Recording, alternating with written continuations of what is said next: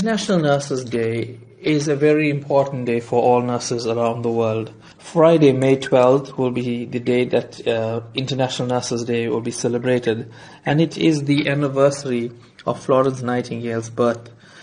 This year's theme is called A Voice to Lead. Now, you're involved in training and motivating nurses, most recently taking part in an online webinar with South African nurses.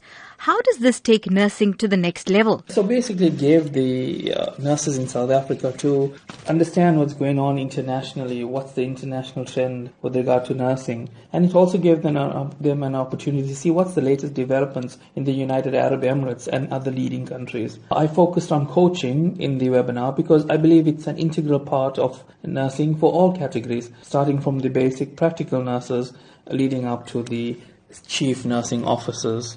In your opinion, how is the standard of nursing in South Africa compared to an international level? For sure, South African nurses are valued abroad. The training and experience we receive in South Africa is excellent. It's of a high standard and we are demanded overseas. And this is because when you arrive and you see so many South African nurses working abroad, they get promoted easily and they can take on roles as educators, charge nurses, managers, and even directors of huge hospitals.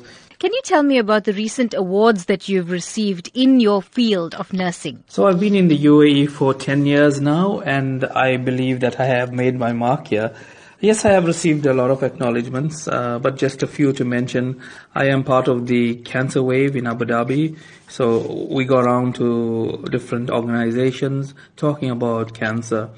And the most recent one was the labor camps that I attended and spoke to the laborers about lung cancer, colon cancer. I've also been nominated by the Dubai Eye, it's a radio station, as the most caring person in the UAE, as one of the most caring people. And I was also acknowledged for my role during our JCIA accreditation at the hospital where I work. I think what most touched me the most was I was appreciated and thanked by the Sri Lankan community in Abu Dhabi because I led a clothes collection project during the floods in Sri Lanka.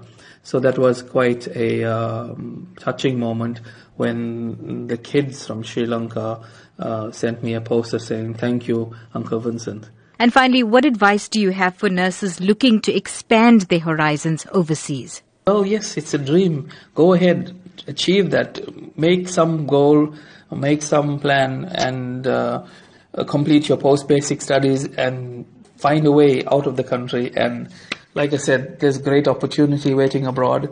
It's an opportunity for you to see what's been practiced internationally. And eventually one day you'll be able to take back to South Africa all that knowledge and experience. My advice, guys, go for it.